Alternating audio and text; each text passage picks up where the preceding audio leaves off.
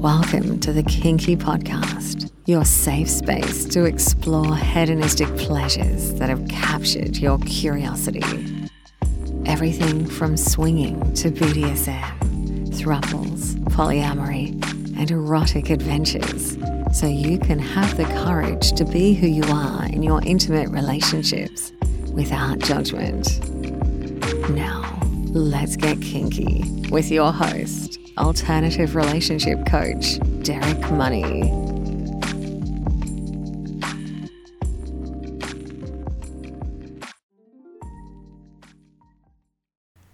Hey everybody, welcome back to my podcast. So today what I want to do is I want to do something a little bit different. So a lot of dating and relationship coaches out there, they love to tell you how successful they are with dating the opposite sex. So I thought it would be really interesting for you guys to hear some of the times where I just completely bombed out with women when I was younger. And so I remember this one incident. I was a freshman in college at NC State. So I went to North Carolina State and I was an engineering major.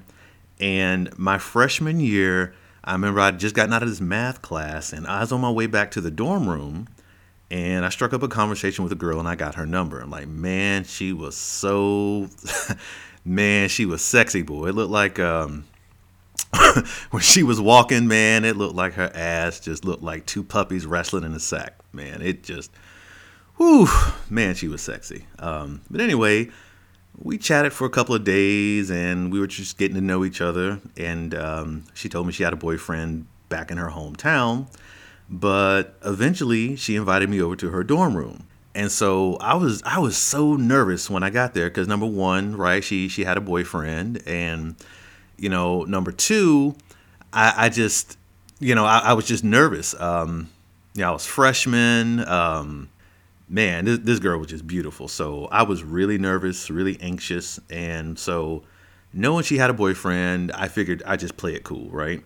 Now, like a lot of nice guys, I figured if I just showed her how nice I was, that eventually she'd make the first move and let me know that she's interested, right? So we sat there in her room, just the two of us.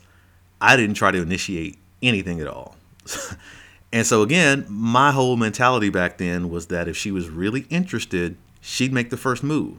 And after about 2 hours, I ended up saying that I needed to go back to my room. And she had this weird look on her face and said, okay. And then I left, right? And I remember just being so mad at myself for not making a move. But anyway, I sent her a text the next day, but I didn't hear anything back. Another week went by, and I still didn't hear from her, right? So 2 weeks later, I saw her walking around on campus, and I said, hello. She said, what's up? But she didn't even make any eye contact with me, and she just kind of kept walking, right? So I called her later that day, and I asked her if I'd done something wrong. She asked me, why did I care, since obviously I wasn't attracted to her. And I'm like, what the hell, right? Like, obviously I'm attracted to her, so I don't even understand how she could think that. And then she told me how she remembered something from our conversation, that I had a favorite perfume that I love smelling on women. So, and I know I'm showing my age here, but I used to love the smell of Jovan Musk for women. Man, I don't know why, but that perfume just always reminded me of pussy. And it was just a major turn on anytime I smelled it on a woman. And so I didn't know it, but what she done is she went to the store, bought a bottle of that perfume, and she sprayed it all over her room. And she was hoping that it would turn me on. So because I sat there all night waiting for her to make the first move, she assumed that I wasn't interested in her, right? And I apologized and I said I'd come back over, but it was too late. And I'll never forget this, right? And she goes, I shaved my legs for nothing. And she hung up the phone with me, right? So I learned a few different things that night. First of all, when a woman shaves her legs and she is expecting to get fucked and it doesn't happen, it's a huge deal. I also learned that when women want to get laid, they want to get laid right now. They don't want to have to wait a day, a week, a month. No. So when she's in the mood, she wants it right now. She doesn't want to wait.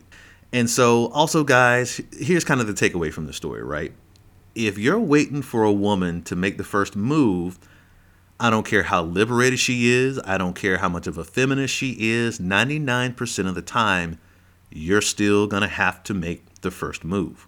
Even in the age of consent, guys, where we're expected to ask for consent before we do everything, you still have to make the first move. So I just wanted to share that story with you. So I'll be trying to share more stories like this that I can think of, times where I've just completely bombed out with women, or times where maybe we've hosted swinger parties and things have gone wrong. So I just wanted to give you guys a different perspective about things, and I didn't want to be one of these guys that just always talks about how successful he's been. So I wanted to give you the other side of the equation too. All right? Until next time, guys. Thanks for joining us on the Kinky Podcast. If you want to learn more, make sure to download the book, My Wife Wants to Swing. It's free for you at derekmoney.com/swing. Please join us again for another episode. And don't forget to rate and subscribe on your favorite podcast app.